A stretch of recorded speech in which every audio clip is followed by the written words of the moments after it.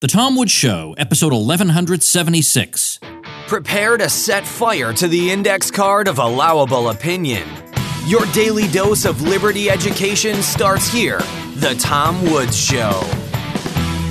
Folks, we hear a lot of anxiety these days about people's jobs. They're afraid of automation, robots taking their jobs. They're afraid of the pink slip. They're afraid that maybe a tweet is going to get them fired. Well, whatever the case may be, in the age of the internet, there's no excuse not to be starting on your side hustle that could someday be converted into your primary gig. I've got some step-by-step approaches for you in my free ebook over at pathstoincome.com. Hi, everybody. Tom Woods here. We're talking about Karl Marx today. We're talking about Marx as an economist, not as a philosopher or a theorizer of the laws of history or any of that stuff, but specifically we're talking about economics, and we're talking about this with G.P. Manish, who's been with us before. G.P. is an associate professor of economics in the Sorrell College of Business at Troy University. He's also a member of the university's Manuel H. Johnson Center of Political Economy. GP holds a PhD in economics from Suffolk University in Boston. He is the recipient of several prizes in his field and is widely published in the academic literature. GP, welcome back. Thanks, Tom. Thanks for having me again. All right, it's been quite a while, but when I saw your article about Marx and Bohm-Bawerk, I thought, now's the time, especially because, my gosh, I don't recall in the past there being quite so many tributes to the brilliance of Karl Marx on the anniversary of his birth. It was insane. It was in all these mainstream outlets, and everybody just spoke as if his extremely controversial claims were simply commonplaces. Yes, and in fact, I had rational expectations about that. I was preparing to write this piece and timed it so that it would coincide with his 200th, around the time of that 200th anniversary of his birth. Because I expected that there would be quite a few pieces praising him, his numerous contributions to different fields of thought and so on. Well, what you've done here in particular is taken on one of the claims that people didn't pay as much attention to. For instance, you quote an article, you refer to an article in the New York Times called Marx Was Right, and a lot of people answered that article by talking about the impossibility of socialism in the classical sense because of the socialist calculation problem, which we've talked about numerous times on this show. But then you took on the more technical argument, which is, and this is again quoting from the New York Times, Marx's basic thesis, he's arguing in favor of Marx's basic thesis that capitalism is driven by a deeply divisive class struggle in which the ruling class minority appropriates the surplus labor of the working class majority as profit, is correct. And this is one of the arguments that Eugen von Bohm-Bawerk made many years ago in Karl Marx and the Close of His System. But it's a very, very heavy piece of economic reasoning, and it's not very accessible to the layman. And what you've done is taken the insights of Bohm-Bawerk that really do pretty much bury Marx, so to the point where if you're going to defend him after that, you have to shed half of his framework in order to do it. And you've done a great service in your article that I'll link to on the show notes page in making this accessible to the general public. So I'd like to dive into that right now, if I may. You ready? Sure. Yes, absolutely. And, actually, credit also should go to my student, Cassidy, who I co-authored the article with. She's the one who actually dove into Karl Marx and the Close of His System. And, the article grew out of that. Wow, that's tremendous. And she's a bright young kid, and she's going to be in our master's program starting up. So. Wow. Oh, that's really great. I love hearing things like that. That's wonderful. Okay, let's start off with the labor theory of value. Now, but incidentally, by the way, these days you find a lot of Marxists who don't believe in the labor theory of value, and yet, as we're going to see, it seems so fundamental to Marx's view of exploitation and all the rest of his analytical apparatus that it seems that if you get rid of this one thing, the whole thing ought to come down with it. But anyway, let's talk about what does he mean when he uses this concept of the labor theory of value. Sure. Just before that, I wanted to just make a little comment on what you said. I think that's pretty insightful because I think it goes a lot with sort of the way people have analyzed Marx's work. Earlier, like when Bohm-Bawerk was criticizing Marx, Marx the economist was what everybody was talking about. This is in the late 19th, early 20th centuries. Nowadays, we think more in terms of Marx, the philosopher, right? So themes like alienation and stuff like that is played up. But like you mentioned, I think economics is really core and critical to his whole overall worldview. You can't actually make a cohesive argument for his worldview without including the economic aspect of it. Indeed. And that's why the power of Bohm-Bawerk's criticism. Now, coming to the actual labor theory of value, well, basically, it's pretty simple. So what Marx is arguing is that the exchange, the ratios of prices, right?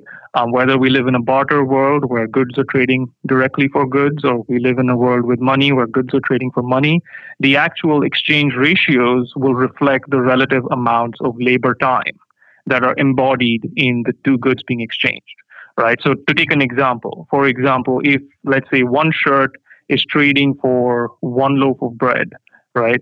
What that implies is, or that what that reflects, is that each of those two articles is going to embody the same amount of labor time needed to produce it. So let's say 10 hours went into producing the loaf of bread, then 10 hours went into producing the shirt as well. So that's basically the labor theory of value. So let's make sure, so as not to set up a straw man, that everybody understands what the labor theory of value is not. He's not, first of all, saying that if you're just a really lousy shirt maker and it takes you 100 hours of labor, that ought to be taken into account. He does use the concept of socially necessary labor. Yes. And secondly, he's not saying that if you spend all day, fashioning mud pies into, plates and trying to serve them as edible, that this doesn't automatically make it desirable simply because you've employed your labor in it. So we don't need to go into caricatures of what he's saying.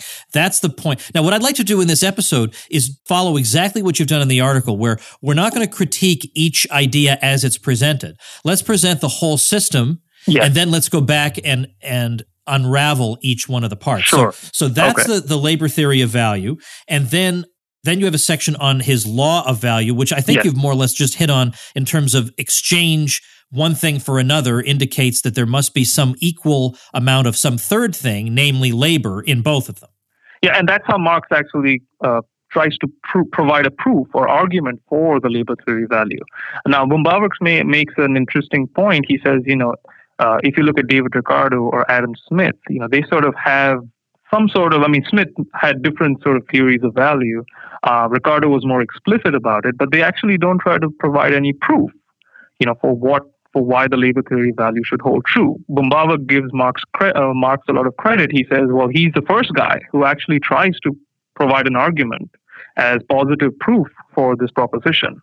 And basically the way he does it is to say, he actually starts with an observation by Aristotle, made a long time ago. He says, Aristotle said, well, if two articles are exchanging for each other, there must be something that is equal, right? In both of them, right? So this thing called value must exist in both of them. It must be of some magnitude and it must be equal.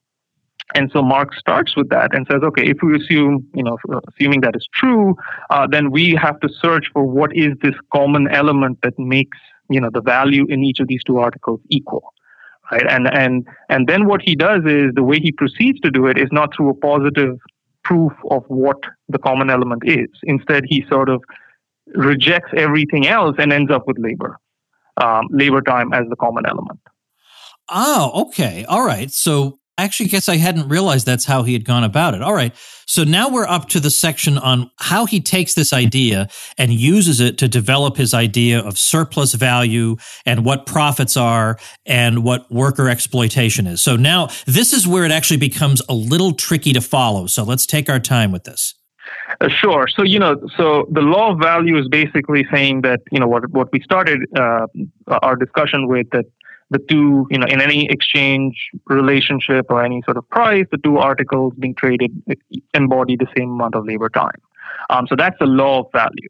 Now, it's important to point out that for Marx, he accepts the fact that actual prices will fluctuate around this law of value, right? So, for example, in a monetary world, let's say $1, embodies 2 hours of labor time. And let's say, a shirt also embodies 2 hours of labor time. Now, according to the law of value, therefore, one shirt must exchange for $1 because they embody the same amount of labor time. But Marx says, well, this is sort of a long run tendency, right? So at any given moment in time, a shirt might trade for more than $1 or less than $1, but in the long run, it will tend towards this, the price dictated by the law of value. And what that then, the next step then is to try to say, okay, if we accept the law of value is true, how do we explain the profits earned by capitalists? And that's where the whole theory of surplus value comes into play. Okay, so how do we then get to exploitation? How does any of this involve something? Well, I will say, I read David Conway's book, by the way, A Farewell to Marx. Right. He says it's debatable whether or not Marx is actually rendering a moral judgment on capitalism when he uses the word exploitation. So we should be careful about that. But so if I say that something underhanded is going on, I may be speaking out of turn. Yes, in fact, there is an argument some people make, some supporters of Marx make, who make the argument that actually he never even, says this is morally unjust. He's trying to be scientific about it. But it implies that, right? So if we were to impute some sort of moral judgment, we'll get to that. I guess we're jumping ahead a little bit. All right, so let's talk then about how exploitation is involved. Then, just based on what we've heard so far, what is it about the wages that people are receiving that is problematic? Yeah, so this is where it gets tricky. So the next step in Marx's argument is. All of this is really logical, right? So you have to give credit to him. He's taking this one proposition and he's trying to, apply it as rigorously as possible in a logical sense. And so when he approaches the whole problem of profits, what he says is, look, first of all, what is the broad sort of, pattern of the activities of a capitalist? What the capitalists do in a market, in a capitalist economy or a private property economy based on private property, is they, invest some amount of money into certain commodities, the inputs into the production process, right? So that includes, the material factors of production, machines and raw material and things like that, and also labor. And then what they do is they transform those inputs into an output, which they sell for a certain price. And Marx sort of said this whole pattern of activities can be translated into or sort of summarized by what he said the MC prime pattern. Okay, so you basically have a sum of money M, let's say $100. You invest that into inputs. You convert the $100 into a bundle of commodities, which are your inputs. You use your inputs, you produce an output, and you sell it for some higher amount of money, right? M prime, let's say 110, which would mean like a 10% rate of profit. And what Marx is, the whole puzzle that Marx is trying to solve is the following. He says, look, you invest this amount of money in your inputs. Those prices of those inputs is regulated by the law of value, right? So the amount of labor time embodied in the input should equal the amount of labor time that's embodied in the money that you pay for the inputs, right? At the same time, when you sell your output, that too should conform to the law of value, right? So the amount of labor time embodied in your output should equal the amount of labor time that is embodied in the money that you're receiving for the output. But in this process, somehow, the amount of labor time embodied in the output is greater than the amount of labor time embodied in the total inputs. That's the only way you can explain profit. That's surplus value. So that's the puzzle that Marx is trying to solve. Okay, so how does he solve it? What does he say is the explanation for how this can happen? The crucial factor is everything to do with labor markets and the wage rate, right? So Marx distinguishes between the material factors of production and the human factor of production. And for the material factors of production, he says, look, let's say you purchase, cotton to make cotton yarn. And let's say that embodies, a certain amount of labor time. Now, when you use that cotton yarn into producing the cotton to produce the cotton yarn, all of that labor time is going to be transferred to the output. So, 20 hours worth of labor went into producing the cotton. That 20 hours get transferred to your product. The case with labor, however, is different. So Marx says the law of value applies to wages and labor as well. And the way it applies is, so he says, and he talks in terms of daily wages. So let's say you pay $3 to hire workers for a day, right? And assuming a dollar embodies 2 hours of labor time, that means what that implies is that somehow 6 hours of labor time went into producing a day's work. And this is the slightly puzzling part, which is say, how do you produce labor? Because, you're born with it, right? You have the ability to just work. And what he means here, of course, is that you need to be able to consume certain commodities to subsist, right? So the average worker, let's say, has to consume a certain bundle of commodities to be able to survive so that he can produce his labor power, as Marx would call it. And the amount of labor that goes into those products that he has to consume to subsist is the amount of labor time that is needed to produce a day's work, right? And then what that implies is, what Marx is saying is, look, let's say that 6 hours went into producing a day's worth of work, right? And that's embodied in the wage rate that the capitalist is paying. But the capitalist can employ the worker for any amount of time in the day. And if he employs the worker for a greater span of time than the amount of time that goes into producing the labor power, that's the source of surplus labor. And that's the source of surplus value. This step always, no matter how hard I try, eventually I got it, but this step just really mystified me. It was just hard. I think it's partly because labor, you're right, it's hard to think of it the way you would think of cotton yarn. Yeah, and the thing is, the crucial thing in the whole argument is that in terms of the material factors of production, there is no way that they could contribute to profit in Marx's. The way he said, once you start deducing from the labor theory of value and you hit sort of material factors, right, that's what Marx calls constant capital, right? He says this is constant capital because the amount of labor time embodied in them must just be transferred to the product. But in the case of labor, there is leeway. So the capitalist, in the wages that he pays the worker, is paying for a certain amount of labor time that's gone into producing the subsistence, goods, the goods that ensure the worker has to subsist. But then he has the option of employing the worker for a certain working day, which might be greater or less than the amount of that labor time that went into producing the labor power. And that's what Marx calls variable capital. He calls the amount of money that is invested in workers and wages, he calls that variable capital because you can extract the surplus value from them, but you cannot do that for the material factors of production. Man, there's a lot here. All right. I think maybe it would actually illuminate Marx's argument more if we now looked at the critique. Because if anybody is having trouble seeing what's going on here or what the nature of the argument is, it may actually become clearer when you see Bohm-Bawerk take it apart and once you see the correct way to think about what's really going on, then I think it's easier to understand his error. So does it make sense now to go back to the labor theory of value and see what's wrong right there? Yes, it does. So let's do that. Okay. So basically, Bohm-Bawerk's criticism of Marx's labor theory of value, right? What he says is, look, like I said, he gives credit to Marx. He says, he actually tries to argue for this, so let's try to see what could be wrong.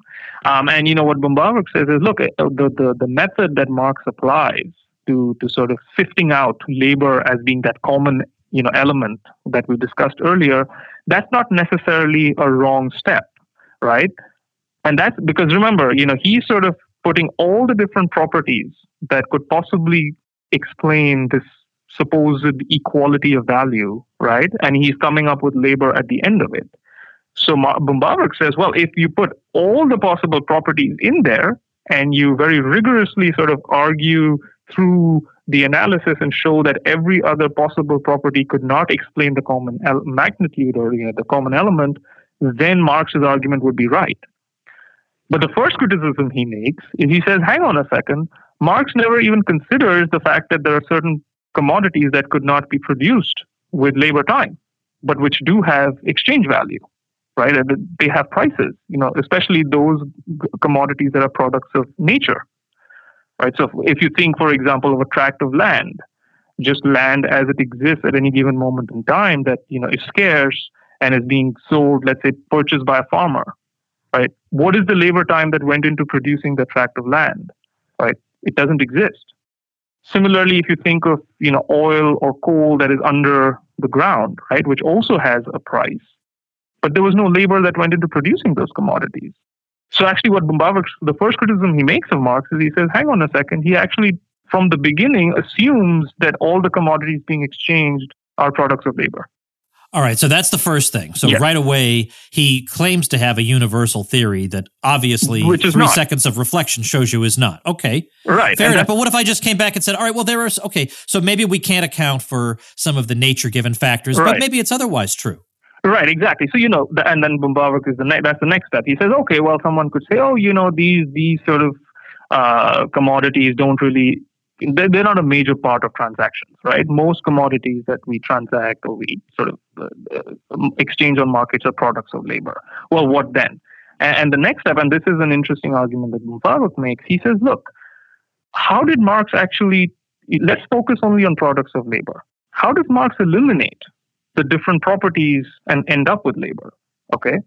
And he says, look, Marx makes an argument. He says, look, why can't, he accepts, and we discussed this, and he pointed this out, he accepts that these commodities are useful, right? So something like bread, right, or a shirt, it is a product of labor, but it's also useful. It has some use value, right? You use it to satisfy some wants.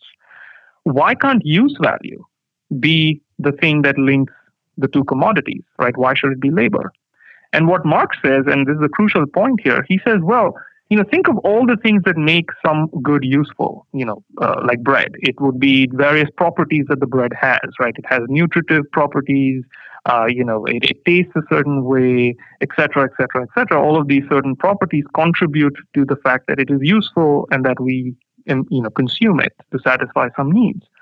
Marx says, if you take two commodities and, if you try to think about what is the common element that is contributing to the equal value in the two of them, well, all of these properties that contribute to use value actually make the two commodities different, not the same, right? So if you're talking about a shirt exchanging for a loaf of bread, well, there are certain properties that contribute to the use value of a shirt, and there are certain properties that contribute to the use value of bread. These two things make the commodities different.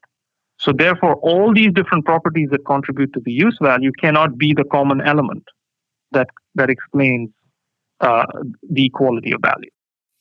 All right. So is this the fundamental critique then of the labor theory of value, or is there more?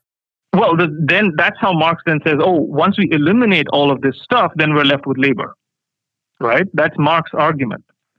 And what Bohm-Bawerk says in response is he makes 2 points. He says, well, on the one hand, even though all of these different properties contribute to the usefulness of these two commodities, usefulness, or the fact that it can satisfy wants, is a common property of the two commodities, right? So why should we not assume that those, just looking at pure utility or marginal utility or just usefulness, why can't we assume that could be the thing that explains the common magnitude, even if we assume that the value of the two commodities is equal, right?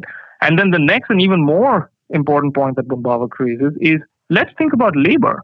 And Marx actually talks about this. He says, well, we have different kinds of labor, right? So you have, the labor of a baker produces the bread, the labor of a tailor produces the shirt. But when he talks about labor and talks about labor as the thing that explains the equality of value, he assumes that there is some commonality to that labor. But Bohm-Bawerk says that, and his criticism is, he says, hang on a second, you said all the properties that explain use values lend heterogeneity or make the commodities different. Now you accept the fact that you have different types of labor. But somehow when you look at labor, you look at a commonality, but when you look at the various properties that contribute to use value, you see a dissimilarity. So there is no common, you're just basically making the argument up as you go along.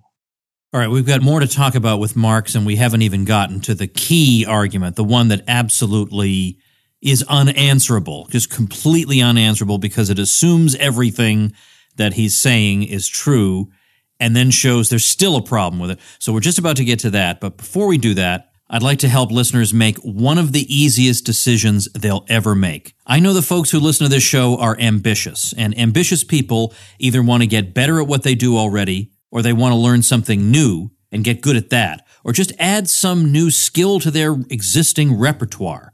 something to make them stand out from the pack. And the best way to do that is via Skillshare. One membership gets you access to over 20,000 classes in technology, entrepreneurship, business, marketing, many, many areas. You guys hear me talking about this stuff a lot. Well, this is the easiest decision you can make because you get, as a listener of the Tom Woods Show, 2 months worth of access to those 20,000 plus classes for just 99 cents. Yes, this is something you have to do. Millions of students are already on Skillshare. So right now, head on over to Skillshare.com/Woods to get 2 months of Skillshare for just 99 cents. 2 months of Skillshare access for just 99 cents over at Skillshare.com/Woods. What about the more fundamental point that really doesn't even touch on the labor question, just his faulty understanding of exchange, that the very idea of thinking in terms of equality to begin with. Yes. Obviously, the two individuals don't view the two things as being quote unquote equal, or Yes. why would they? If they were genuinely equal, then the two people would be completely indifferent to whether they made the exchange and they wouldn't bother. And that is a point that Bohm-Bawerk raises, but it's a slightly weaker argument than the other ones because what Bohm-Bawerk is trying to do with the other arguments is he's trying to grant the fact that value somehow is equal. Right? He's saying even if we assume that, there are still problems. Yeah, even if we take away the whole subjective element altogether, like Marx wants, right? Because the argument that you just stated would assume we're taking a subjective standpoint that, well, why would I give up something that I value equal to something else, right?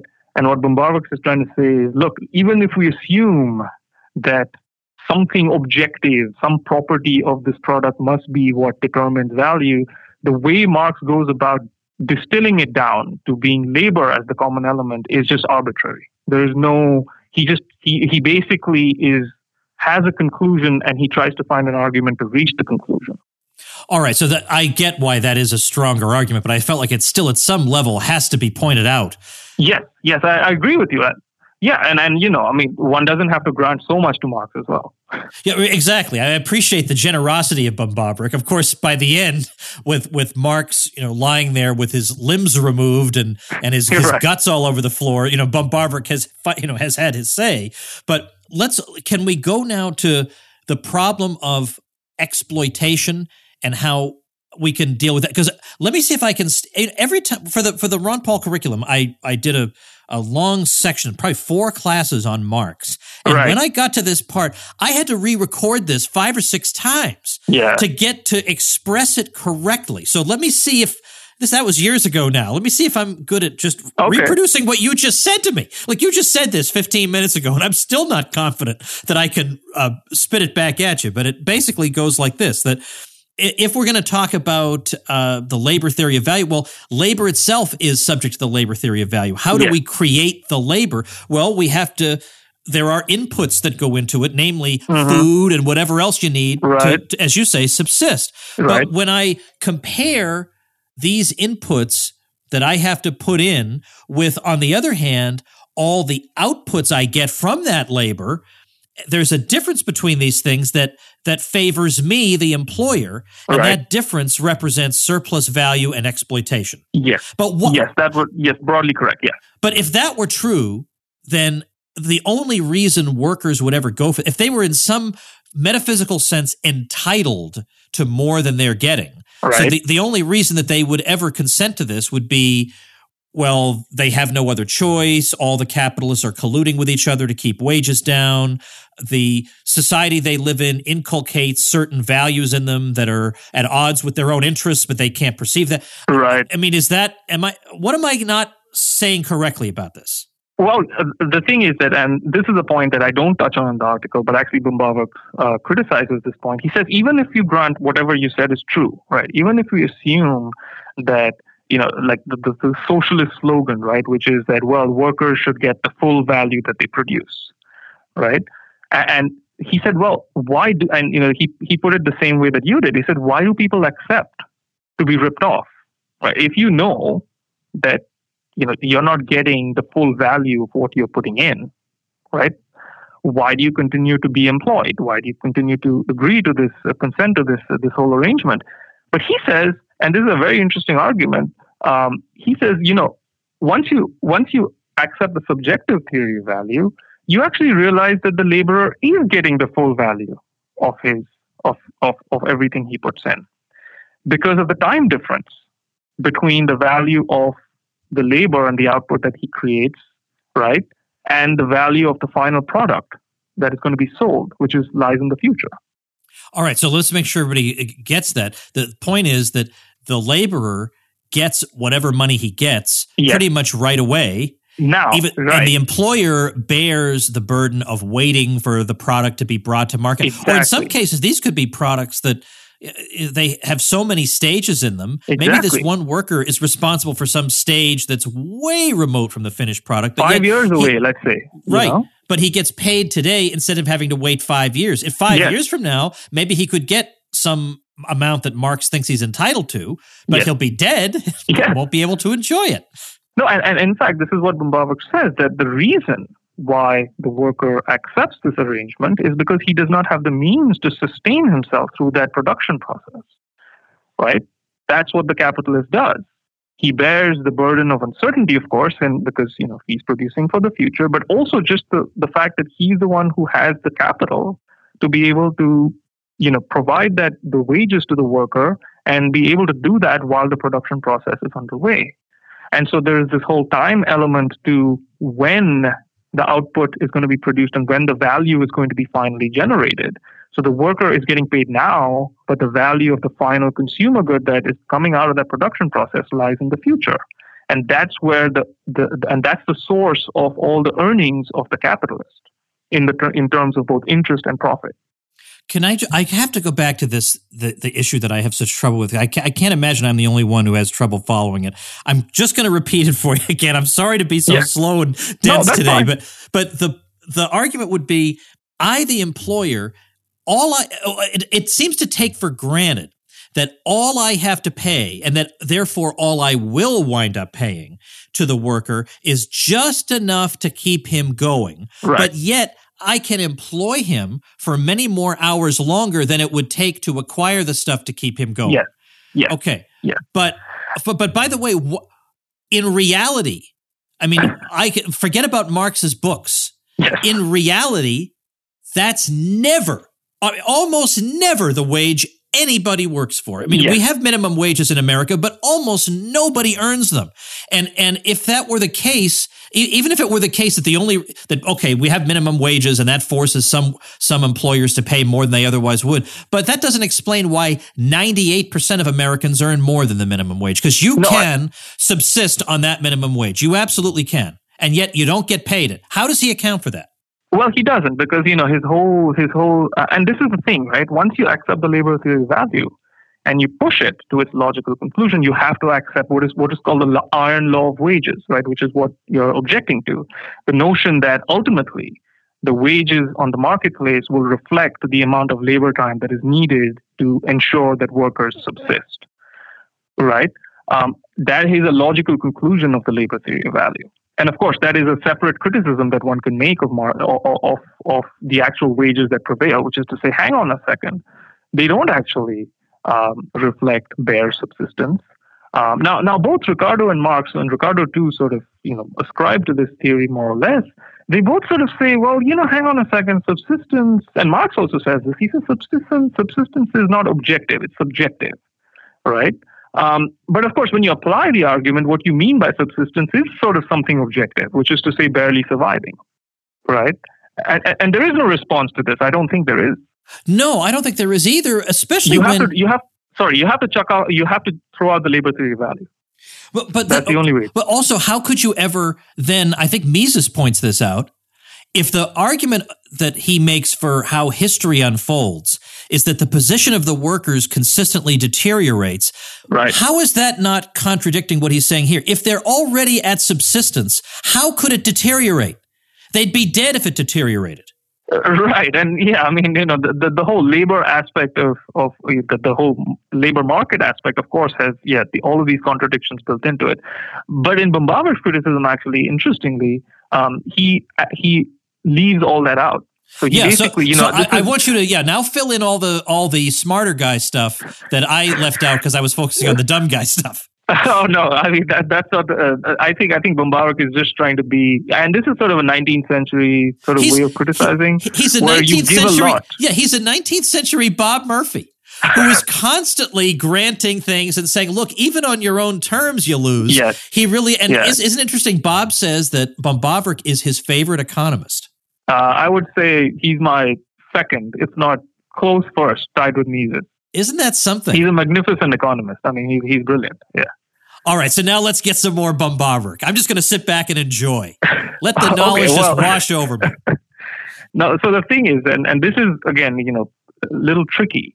So remember, we spoke about constant versus variable capital, right? So, that the material factors of production cannot account for profits. It can only be accounted for by the fact that the capitalist is making the workers work longer hours than is needed, to basically allow them to subsist.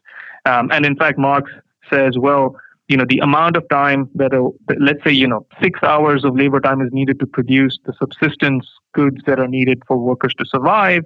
That, if the capitalist makes the worker work for 6 hours, that is necessary labor. But if the working day is 12 hours, the extra 6 hours is surplus labor, right? So that is that's how that's how he defines these concepts, and he says that surplus labor is responsible for surplus value or profit. Now, if you take a step further, this you get into all sorts of contradictions with it, and I go through it in detail in the article. To summarize, the problem is that let's assume that the working day throughout the economy is the same. Right? So every capitalist is paying the same wage rate to workers throughout the whole economy. So, and that is the subsistence wage, right? Which ensures, which reflects the labor time needed to subsist. And let's also assume that the working day is the same. So let's say, 6 hours is the necessary labor component and 12 hours is the working day in every industry. What that must mean is that in every industry, what Marx calls the rate of exploitation or the rate of surplus value will be the same. That is, the amount of surplus value extracted from workers will be the same. The problem, however, is that even if the rate of surplus value is the same in every industry, you can have differences in the rate of profit. Because profit is not calculated purely as using variable capital as your base, but it also includes the amount of money you put into your material factors of production or your constant capital. So what the contradiction in Marx's system is that if you assume the labor theory of value holds, and if you assume the law of value holds, and if you assume that the whole theory of surplus value also holds true, you grant him all of this, you come into this bad contradiction, which is all of these things can hold true, but you have different rates of profit in different industries. And so what Bohm-Bawerk says is, hang on a second, this is a situation of disequilibrium, right? And Marx also accepts this. He too says in his third volume, right, where he actually deals with this contradiction explicitly, he says this is a problem and that there will be, therefore, this is a disequilibrium situation. So capital will move out of those industries with lower rates of profit into those industries with a higher rate of profit. And the actual prices to which markets will tend in the long run will not be the prices that are dictated by his labor theory of value. And so basically what Bohm-Bawerk says is, hang on a second, if you accept all of this, where is the foundation for your labor theory of value and for your theory of exploitation? It just doesn't exist. Is this the same argument just on a higher level, that there's a problem when we look at different industries and we look at how labor intensive they are as opposed to capital intensive? Yes. So that so let me just explain it the way a dumb guy like me understands it. The argument would be that according to Marx's system, it should be the case that the more labor intensive an industry is, the higher the rate of profit, because the more opportunity for exploitation. But that does higher the rate. Yeah, the higher. Yes, you're right. Higher the rate of surplus value, not rate of profit. Okay. I beg your pardon. Okay, so the higher the rate of surplus value, but that doesn't seem to hold true empirically. Yes, because you can have, you would have industries with the same amount of rate of surplus value or rate of exploitation, right, which you just mentioned, but they would have differing rates of profit, because profit is not calculated purely on the amount that you pay out for your workers, right? So you have two industries where you pay $3 for a worker for a day, you make them work, double the amount of time that is reflected in the 3 hours, so you get like 100% rate of surplus value or rate of exploitation, but they will have differing rates of profit because the same actual absolute amount of profit that you've extracted will now be, when you calculate your rate of profit, you have to include the amount that you pay for your material factors of production. So if if one industry is more capital intensive than the other, you will have differing rates of profit, even though you have the same rate of surplus value extraction.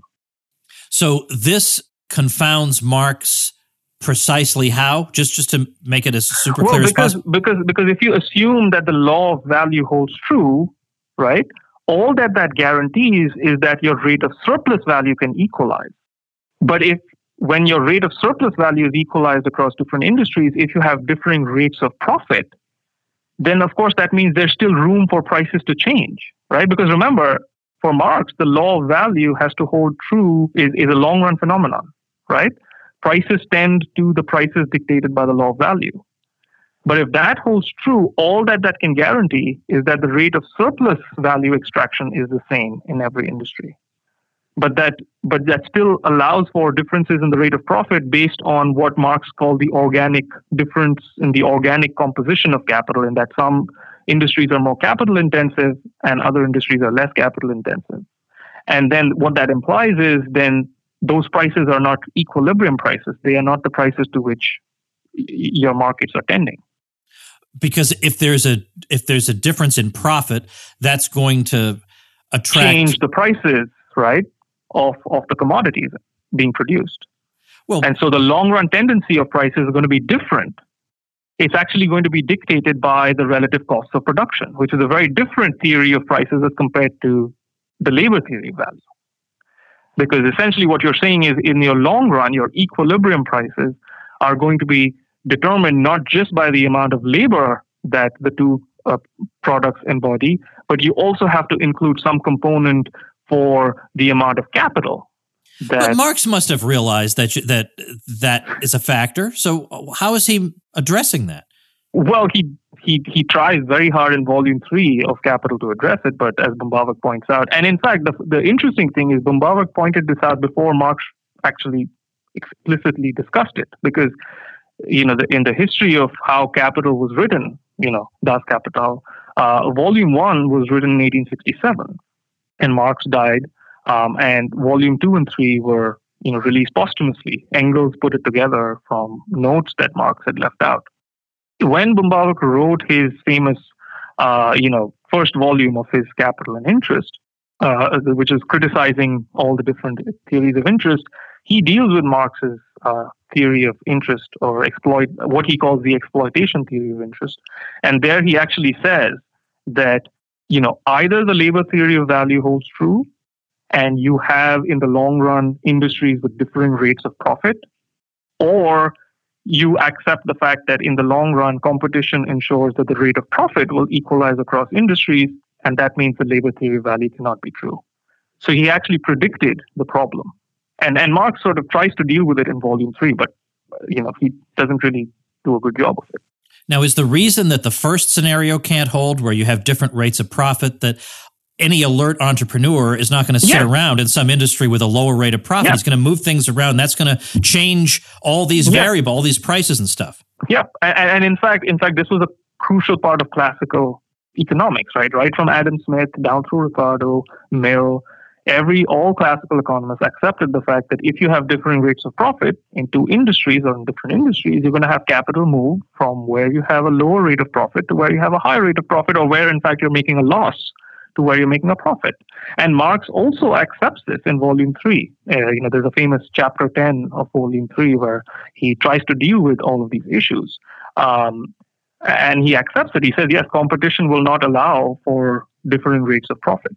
And you know, the one thing he tries to, and Bohm-Bawerk talks about this in the book Karl Marx and the Close of His System. He deals with these arguments as well. He tries to say something to the effect of, well, you know, even if we accept this to be true, the actual long-run rate of profit to which industries will tend is going to be some sort of an average rate of profit, which is indirectly determined by the amount of labor time that goes into, you know, that argument is very complicated.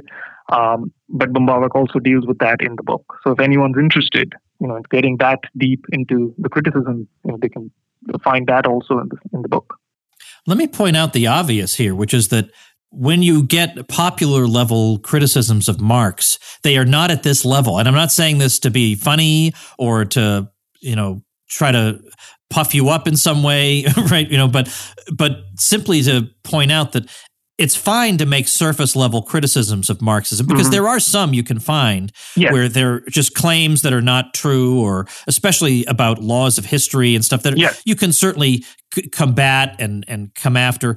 But when it gets to the economics of it, it's not quite enough just to say, oh, well, there's the socialist calculation problem. I mean, that does deal with a lot of it. And if that's as far as you want to go, that's okay. But if you really want to engage with folks and take all these concepts and show that they don't actually cohere and they don't yield you the results that they're supposed to yield you, then you need to read Bohm-Bawerk, and you need to, you probably should read the article that you and your student wrote.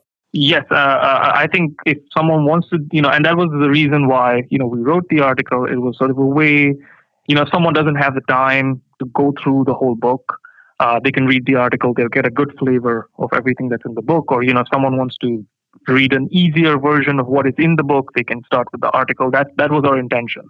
But you're absolutely right. I mean, in the sense that to have a complete criticism of Marx, one must deal with Marx the economist. And you know, of course, there is this whole aspect, and that was really the aspect that Mises emphasized, because he was building off Bohm-Bawerk. He just assumed that, you know, everyone's going to read Bohm-Bawerk and deal with the actual other criticisms of Marx. His main criticism, as was Hayek's, was to focus on, well, what happens when you put his actual positive proposal into practice, right? Which is socialism or central planning and all of that stuff. How can that work?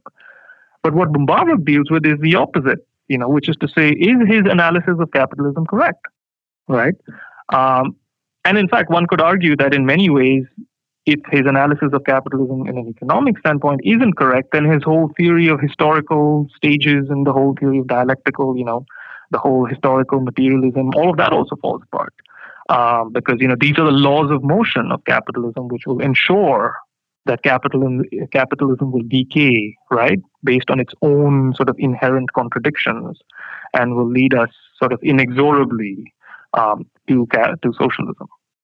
Right. Now, there are parts of Marx's system that you can just, in a drive-by fashion, go after, and it's so tempting to do that. There's nothing wrong with that, but like, for instance, one of my favorites is a point that Mises, I think, makes in Theory and History, where he says, you know, Marx has this theory of how culture and law and ideology fits into his system, and it's that the means of production at a particular time somehow are the source of where people get their ideas. So, you know, you get serfdom derives the ideas and principles of it from the means of production that were at work at that time. But of course, what this overlooks is, where did those means of production come from? How could you have created those means of production unless you already had legal ideas and moral ideas and whatever that would be the backdrop for the creation of the means of production? Right. And in fact, it goes with the overall sort of emphasis, you know, that Mises placed on ideas, which also is, I think, inherent and crucial to the whole classical liberal political philosophy, right? That ideas ultimately drive, you know, both economic life, political life, social life. So sort of Marx's whole theory inverts that. And Mises also has a criticism, I think, of Engels, who tries to develop a whole dialectic of nature and, you know, stuff along the similar line. So it is basically saying that, well, things happen in the material substratum, and then that has an influence on the ideal, you know, the ideas, sort of putting Hegel on his head.